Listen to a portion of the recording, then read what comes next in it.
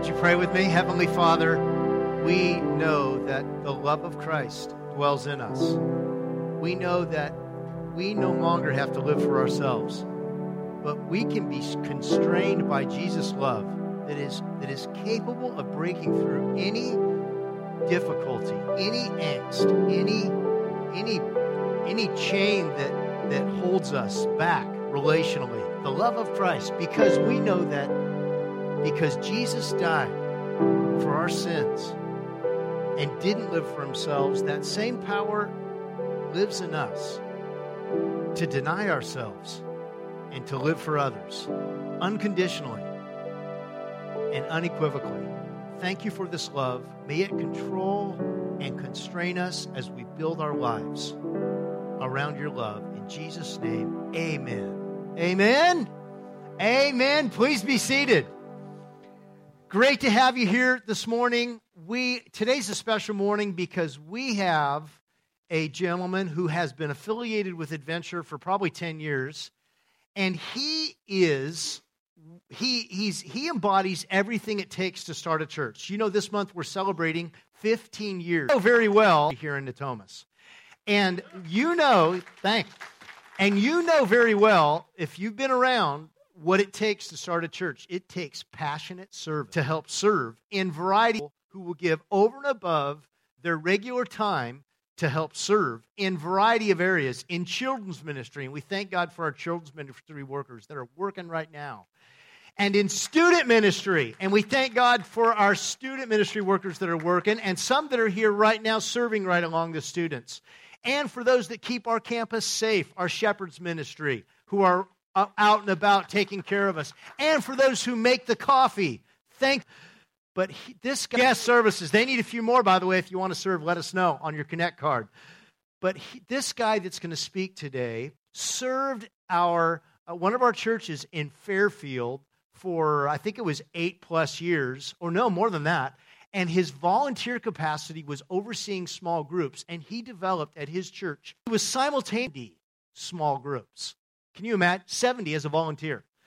He was simultaneously in active duty for the United States Air Force. He's currently fueling plane, and he flies the KC-10, which is that big fueling plane.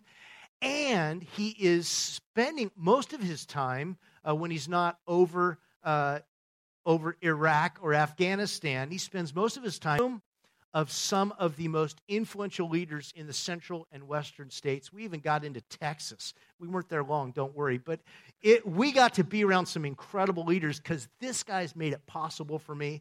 He has a personal relationship to this church because he's helped coach us. And the chairman of our elders, Chris Jackson, was his roommate at the Air Force Academy. Would you please welcome a servant in our area, Sean Morgan. Wow. 60 minutes or so. I'm like, who is that guy?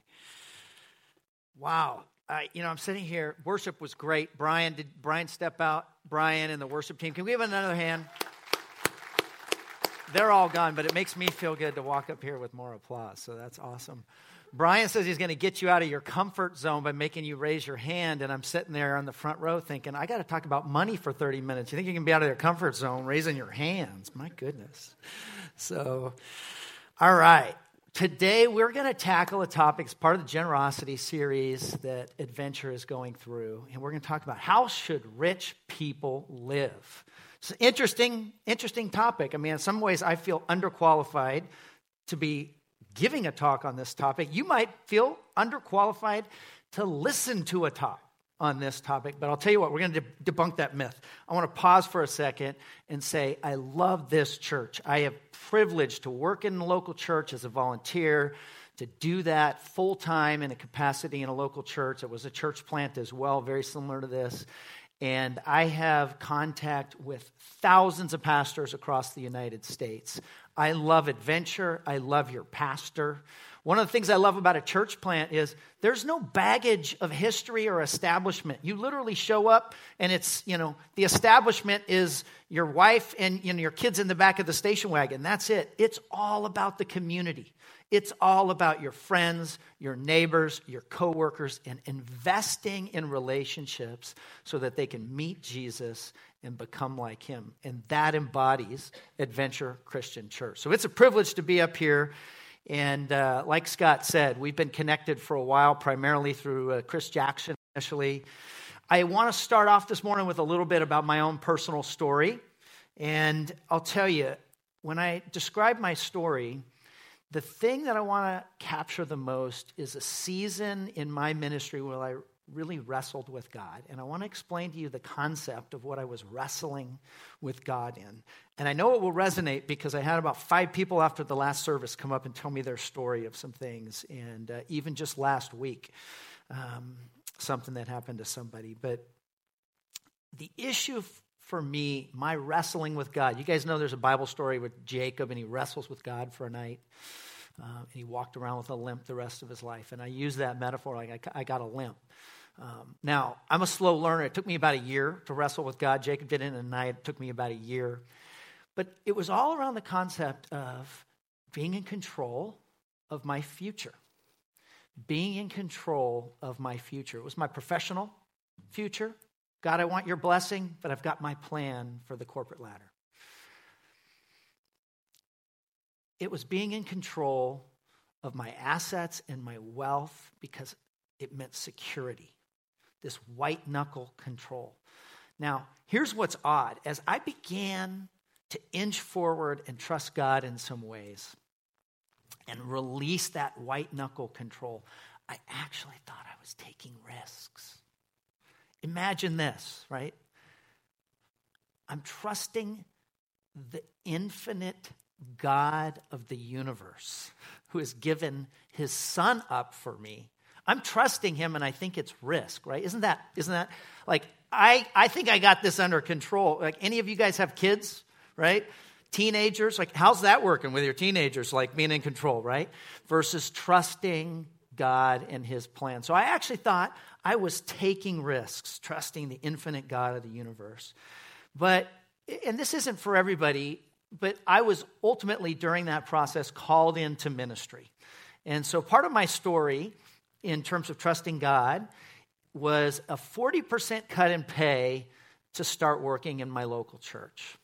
And 8 years later, I was called, instead of serving one pastor in one church, I was the executive pastor, which is like an administrative role, was to serve lots of different pastors in lots of different churches. And I get the privilege. Scott is one of those leaders that I get to work with and do coaching work with and development work with. But when that happened, I took a 100% cut in pay. I thought the 40% 8 years earlier was a big risk. I took a 100% cut in pay.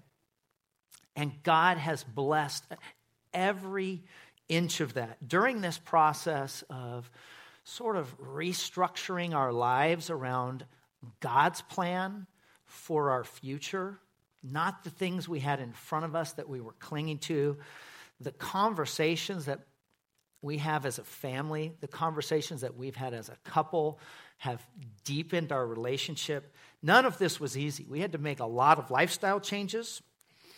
In the midst of all this, our family has gone through some pretty intense health issues. My wife at one point was bedridden for almost 12 months during this process. But here's the deal. I'm going to talk a little bit about some details later, but I want you guys to know there's not one decision to release control of my stuff or my plans for my stuff. There's not one decision that I made along the way to release control that I would remake. Not one would I take it back. Not a single one for decades of my life. It's been a crazy ride, and God has given us tenfold and 100-fold blessing. I'll go into a few details in the closing, but I want to shift gears a little bit and talk about this. So How should rich people live? Why are we even talking about this topic? We're talking about the topic because we probably have seen some rich people, and in my observation, a lot of rich people don't answer this question very well. So I thought, hey, this would be a great topic to talk about. I want to use a metaphor. I want to use an example story with you guys for about a minute or two here to begin to paint the picture for what we're going to talk about today. So imagine with me that you're on a journey and you've traveled far from home, overseas, and let's even say we're going to go to Europe. And we're there for a while, and we're coming down to the final 3 days of our trip. It's been a great time, and somehow we stumble into winning $50,000.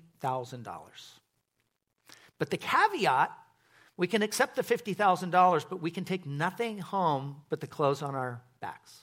That's all. So 3 days later, nothing but the clothes on our backs go back home with us. So we get this $50,000. And now we happen to notice that, we had a dingy couch in the hotel room. Anybody want to buy a nice leather couch, $2,000 couch to replace their hotel room for the next 3 days, right? Or maybe you had Formica in the bathroom and you think, we should upgrade for the next 3 days. We could get granite in here. It's going to look really, really good. Nobody wants to take me up on the offer to invest in their hotel room. And of course the answer is, of course not. Because we have the privilege of wiring this money forward. So that's the thing is we can't take stuff with us, but we can wire the money home. And so why would we spend it for 3 days of enjoyment when we can wire it home? So this concept that we're going to be looking at today is this concept that I'm going to describe between the dot and the line. Are we living for the dot or living for the line is the question. And that'll weave throughout some of the stories and some of the scripture passages for today. Are we living for the dot or living for the line? So let's unpack this a little bit. What do the dot and the line represent? And the reason why I chose this metaphor is I've taught a few times on generosity. And in preparation for today, one of the things that I noticed is that every time Jesus talks about money, he connects it to eternity. Every single time. Talk about money, connect it to eternity. So as I'm looking through some things and trying to build some content for today, I thought, that might be a winning formula. Jesus did it every single time. I think I might add that into my notes here. So we want to unpack this a little further. What does the dot represent? Well, the dot essentially represents your time here on earth. And the line represents eternity. It turns out that there's a survey, a nationwide survey in America. 97% of Americans today believe in the concept of eternity, that after life on earth, there exists human beings from this earth in some fashion beyond, the life beyond. And it's interesting, when we think about the dot, the world tells us, you can be happier if you acquire more. You can be happier if you just have this much more of that or this much more of the other. In fact, a lot of us were told in life, you should work really, really hard on this 75% of the dot so that last little 25% is really fun. But Jesus, every time he talked about your stuff, your wealth, and your money here, he always connects it to the line. So the dot's our life here on earth. The world tells us to accumulate. The line says, put your hope in God. Invest in things that are eternal, the kingdom of God, the generosity of this life. Now, I want to pause for just 1 second because some of you guys are new here. Many of you don't. I actually do know a few people here, but many of you don't know me. And I can sense that there could be a potential for people to say, okay, I crossed the bridge to come into church. I haven't been in a long time, or maybe it's the first time. And the proverbial pastor's up talking about money. So I just want to address that and say, we're talking about money, but Jesus doesn't want your money and he doesn't need your money. The book of Psalms says, the earth is the Lord and everything in it belongs to him. So we believe God owns everything already. We just get to steward it for a little tiny period. What God wants is you. What God wants is your relationship here. And I know that that is bizarre. Like the creator of the universe actually is looking for a friend, right? So we're not going to get into that. Scott will cover that like in a month or two or something like that. But this concept that the God of the universe wants you, not your stuff. Here's the pivot point.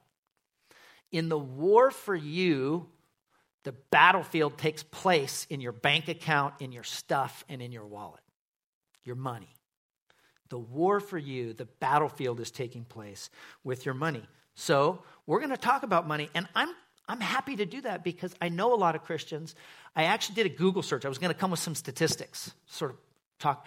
I did a Google search, people groups and classifications of people that are considered the most generous, and then the data behind it. And so if anybody doubts, I'm not even going to go into it because I don't want to take the time, but if anybody doubts, I would say go for it. And tell me what you find if you Google Christians and generosity and how they size up to the rest of the world. I hope that what we talk about here today, what we share here today, and what you learn if you go do some of that research gives you a soft heart to the message of Jesus and how it plays out in the people's lives who call Jesus their Lord and Savior. So, as we get rolling through this message, we'll click to the next slide. The top 1%. What does that mean, the top 1%? Well, it turns out if you have a combined household income of $35,000, you are in the top 1%. Think about that. Combined household income, $35,000. 99% of the world's 7.7 billion people have less than you. You're a top 1%er. Even if you qualify for welfare and in California Section 8 housing, you make the equivalent of about $20,000 a year, and you're still in the top 5% on welfare. Still in the top 5%. Section 8 housing, you go through inspections and stuff like that. You have to have air conditioning, refrigeration. You have to have food in the pantry. You have to have heat. You have to have running water. These are things 1,000 years ago kings and queens didn't have. So we're talking about likely the top 1%, the truth rich. So I thought, well, let's talk about like some perspective. Let's kind of, that friends and family, make a list over the last 2 weeks of problems that friends and family stated they had in their life to me. I thought, that would be interesting. Let's listen to what people's problems are. And the cool thing, so my daughter is like by far the smartest person in the family, my 16-year-old daughter. Just ask her. So she's a great listener. So I did a dry run on my sermon yesterday, and she said, Dad, you have to put my problem on the top of your problem list. And it was funny because we had dealt with this early on in the week. So we typically don't put sandwiches in their lunch. We do soups and stuff like that. And to keep them warm, we put them in these like insulated, like double wall stainless thermoses. And the deal is, Mom and Dad will make your lunch in the morning before you go to school. But the day before, you have to have taken your lunchbox out of your backpack and emptied your thermos and cleaned it out. And lately, apparently, that's been too much work for my teenagers to accomplish. And so in the morning, we're getting to the point where you're going to be making your own lunch if you don't fix this. And my daughter says, well, the problem is we just need more thermoses. So that's problem number one. You might be rich if your problem sounds like we don't have enough thermoses in the house. So another one, you might be rich if your problem sounds like the battery capacity, probably of anything. I wrote down battery capacity on my cell phone because that's what I heard. But probably anything. If you're talking about battery capacity, you might have a rich person's problem. Cell phone carrier network issues might be a rich person problem. How about this one? I don't think I have enough vacation time. This idea, think about, some of you have traveled the world. Some of you have been in some impoverished places. There is no concept of being paid for work you didn't do in most of the world. The cable TV guy didn't show up in his designated window for arrival. What about this one? Hot dog prices at the ballpark have skyrocketed. My boss is micromanaging. Sounds like a rich person's problem. Traffic is heavy on my way to work. I might be late. And I love this one for Californians. This one's pretty good. Drought issues. Drought issues for Californians don't compute in the rest of the world. For you, it typically means turning off the timer for your sprinklers or taking a shorter shower, making sure you maybe don't use as much water pressure. For the rest of the world, it means disease, poverty, potentially death, and maybe hours on a trail with buckets to get clean water into their community. These are actually rich people problems. So I thought maybe, as we're trying to gather perspective and come together, we might just name it and say, all together, we might say something like, I think I have a rich person's problem. So maybe one on that list, maybe you got your own, but on the count of three, let's all say, I think I have a rich person problem. Ready? 1, 2, 3. I think I have a rich person's problem. Okay, cool. I'm glad we all agree on that. So then, let's tackle that question. So how are we supposed to live? So this concept of the dotted line is going to be woven in and out of these stories. And I think it's important to the Christian worldview to always have the concept of the line. And let's dive into a story that Jesus taught us in Luke 16. It's the parable of the shrewd manager. Some of you guys know this one. I'm going to read it. I think this is the Message version. If you like that version, I sort of look at different versions, at different stories, and kind of pick which version I like. I don't stick to them all. But Jesus said to his disciples, there was once a rich man who had a manager. The rich man got reports that the manager had been taking advantage of his position by running up huge personal expenses. So he called him in and he said, what's this I hear about you? You're fired. And I want a complete audit of your books. The manager said, what am I going to do? I've lost my job as manager. I'm not strong enough for a laboring job, and I'm much too proud to beg. I like how he was willing to admit that. That's really cool. He goes, I've got a plan. Here's what I'm going to do. Then, when I'm turned out into the streets, people will take me into their houses. So let's hear what he did. To his master. He said to the first one, how much do you owe my master? He replied, 100 jugs of olive oil. And the manager said, here, take your bill, sit down, make it 50. To the next, he said, and how much do you owe? The man answered, 100 sacks of wheat. He said, quickly, take your bill and write 80.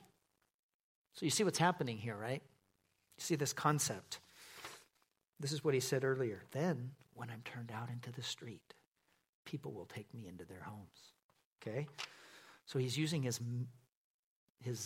boss's wealth to win favor with people later. So here's what's crazy. Let's get back into the passage. This is back into the quotable text. Now here's the surprise. The master praised the crooked manager. What? I mean, it's crooked right there. It says crooked. The master praised him. Why? Because he knew how to look after himself. Streetwise people are smarter in this regard than law-abiding citizens. They are on constant alert, looking for angles to survive by their wits. And then here's what Jesus says in his summary statement. I want you to be smart in the same way, but for what is right. When he's talking about wealth, he wants you to think about the line, which is another slide. He wants you to think about the line in the context of eternity. Now, this can be confusing. This can be confusing a little bit because there's a crooked manager here. This passage is not about, the story is not about the ethics of what the manager did. The story is about his understanding of paying things forward to the future. It's wiring the money from Europe home instead of spending it on expensive things there. He's not praised for being crooked.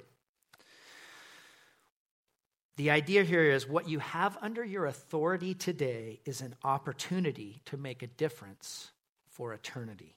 What you have today is an opportunity to make a difference for eternity. We'll talk about some practicalities here in a little bit, but let's examine a second story.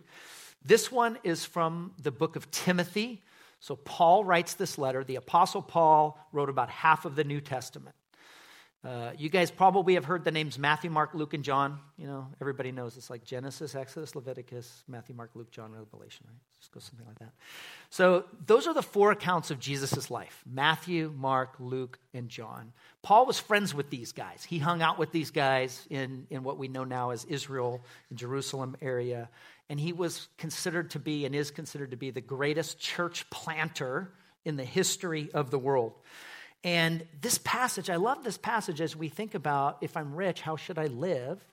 Because Paul wrote this section of this letter to Timothy, and he literally says, tell the rich people this is how they should live. So I thought, well, that seems like a pretty applicable passage. So here it is. It's we'll start with verse 17, and it goes into 18 and 19 if you're following along. He says, command those who are rich in this present world. That's how he starts this passage out. Command those who are rich. So you see it, right? See, you and I, if we were talking about rich people in our lives and we were telling a story, we would just say, let me tell you about rich people. But just like Jesus connects everything, money and wealth connected to eternity, Paul says, this present world. So apparently, Paul's tipping his hand that he believes there's something else that's not the present world. It's not all the stuff in front of us that we can hold on to and put our hope into, but there's something more. That's a key part of the passage. The dot and the line are coming into view right in the first 7 or 8 words of this passage. So he says, command those who are rich in this present world not to be arrogant, nor to put their hope in wealth, which is so uncertain, but to put their hope in God, who richly provides us with everything for our enjoyment. I love that part of this verse. He provides things for our enjoyment. This is not about asceticism. Richly provides with everything for our enjoyment. Command them to do good and to be rich in good deeds, and to be generous and willing to share.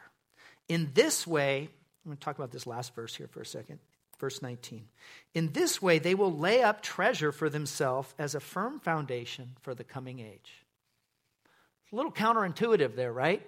They already have the treasure, and they're giving it away, but he closes the verse to say they will lay up treasure. Giving it away, they already had it. That's where my mind goes. They already had it. But we close out with the term coming age. So in the very opening statement, he talks about the present world. He's planting the seeds for the concept of the dot and the line. And he closes out saying, coming age. You storing up by giving away, by serving others. You are storing up for eternity. You're paying it forward. It's this concept. So the verse here in verse 18, he says, do good. Command them to do good. So what does that mean? What would Jesus do? WWJD, you see the bracelets and the bumper stickers and things like that. So a practical thing is doing good. But I think if you add the what would Jesus do filter in here, what that really means is doing good to those who can't or won't pay you back. The concept of the dot and the line brings us to not just doing good, but doing good for those who cannot or will not pay you back. Be generous and share. The concept here, if you have more, do more. If you have more, give more. This is what living for the line is like. So one of the key principles in Jesus' teaching here, I'm going to share you a story, and I got enough head nods last hour, so I think most people know, and you guys in the front row can tell me with your head nods. Do you guys know who this guy is here? John D. Rockefeller? You guys do? Okay, good. I had to connect it to Rockefeller Plaza with Jimmy Fallon in New York to make sure, we're like. So this guy happens to be one of the most wealthy Americans who have ever lived. And upon his death, the world was in anticipation of the size of his fortune. How much? How much fortune did he leave? And there's a legend or a story that somebody was able to have a conversation with his money manager. How much did John leave behind? Because the world wants to know. And privately and one-on-one said, hey, Can you tell me? How much did he leave behind? And his money manager said, unforgettable statement. You know what he left behind? Anybody know? All of it. See, that's the key principle in Jesus' teaching here. Between the dot and the line, you leave it all behind. Okay? It's the U-Haul behind a hearse, right? Concept. You leave it all behind, but you can wire it on ahead. So the question that we have to keep asking ourselves is, are we living for the dot or are we living for the line? We all know that we're a top 1%er. Now, some of you may say, well, I don't feel like a 1%er. So hopefully we've kind of covered some of the ground. But I would just encourage you to think about, have you ever taken anything to the Goodwill? You might have a little extra. Have you ever had a garage sale? You might have a little extra. Have you ever paid $3 for coffee? You might have a little extra. If you've ever owned a car, you might have a little extra. So what do we do as rich people who claim Jesus as our Lord and Savior? What concept? What do we do about it? So a couple things I would encourage you guys on the next slide is just, first of all, start out with prayer, right? This answer, you won't find a universal answer, but start out with prayer. And if you're married and you have family members, have conversations. My wife and I, we have our best conversations when we're walking. I don't know what it is if we're on the couch. It just sort of like is awkward. But when our feet start walking and there's birds chirping, like all of a sudden the conversation just starts going like the asphalt underneath our feet. And we have some of our best conversations. Some of our date nights are just an hour-long walk around the block, around the neighborhood. Talk about it. Be open, not resistant about the conversation in the context of the dot and the line. And then pray. Pray a whole lot more. You guys are in a campaign here. Scott's going to talk a little bit about it. It's a mission to reach this community, and it's called Multiply Hope. It's the Multiply Hope mission. And so I want that to be a part of your conversation is what are the leaders of your church focused on for you as a church family? So here's a couple practical questions you can ask, and I'll talk briefly about one more thing in my personal journey, is some practical questions. What percentage of our money do we give away to help others meet Jesus and become like him? Okay? The last part of that, meet Jesus and become like him, is an important factor. What percentage of our money? And are we happy with that? Does that feel like a good balance between the dot and the line in our lives? What percentage of that goes directly to a church that we believe is the greatest conduit for introducing people to Jesus and helping them become like him? And then the concept of sacrifice. Do we feel like we have sufficient sacrifice? We know that God gives us things for our enjoyment, but what sacrifices are we going to make? Giving back to God and his bride, things that cost us something, is an important biblical concept. And then I would say from me, one of the things that I would plant, seed I would plant, is go for it.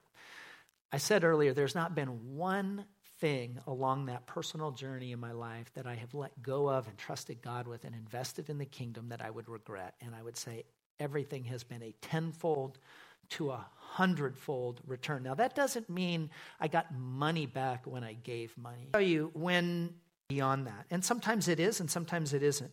But I'll just tell you, when I took that 40% cut in pay and that 100% cut in pay, needed sacrificial financial donations and gifts from the church.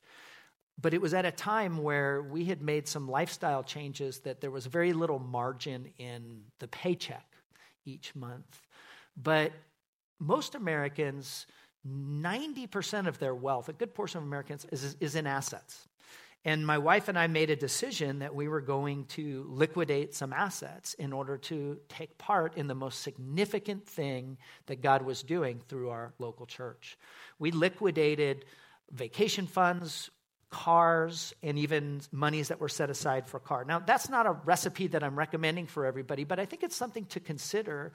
Is my life is a testimony that when I took risks for God and trusted him fully and put myself underneath his care, my life has truly never been better. So take some of these practical steps. I hope you guys will use this metaphor of the dot and the line in your conversations to help you stay focused on God's call, living for heaven, God's call for eternity. So I'd like to close in prayer and then have Scott come back up and talk a little bit more about Multiply, Hope, and Mission. Father God, I just want to pray right now. I love this church.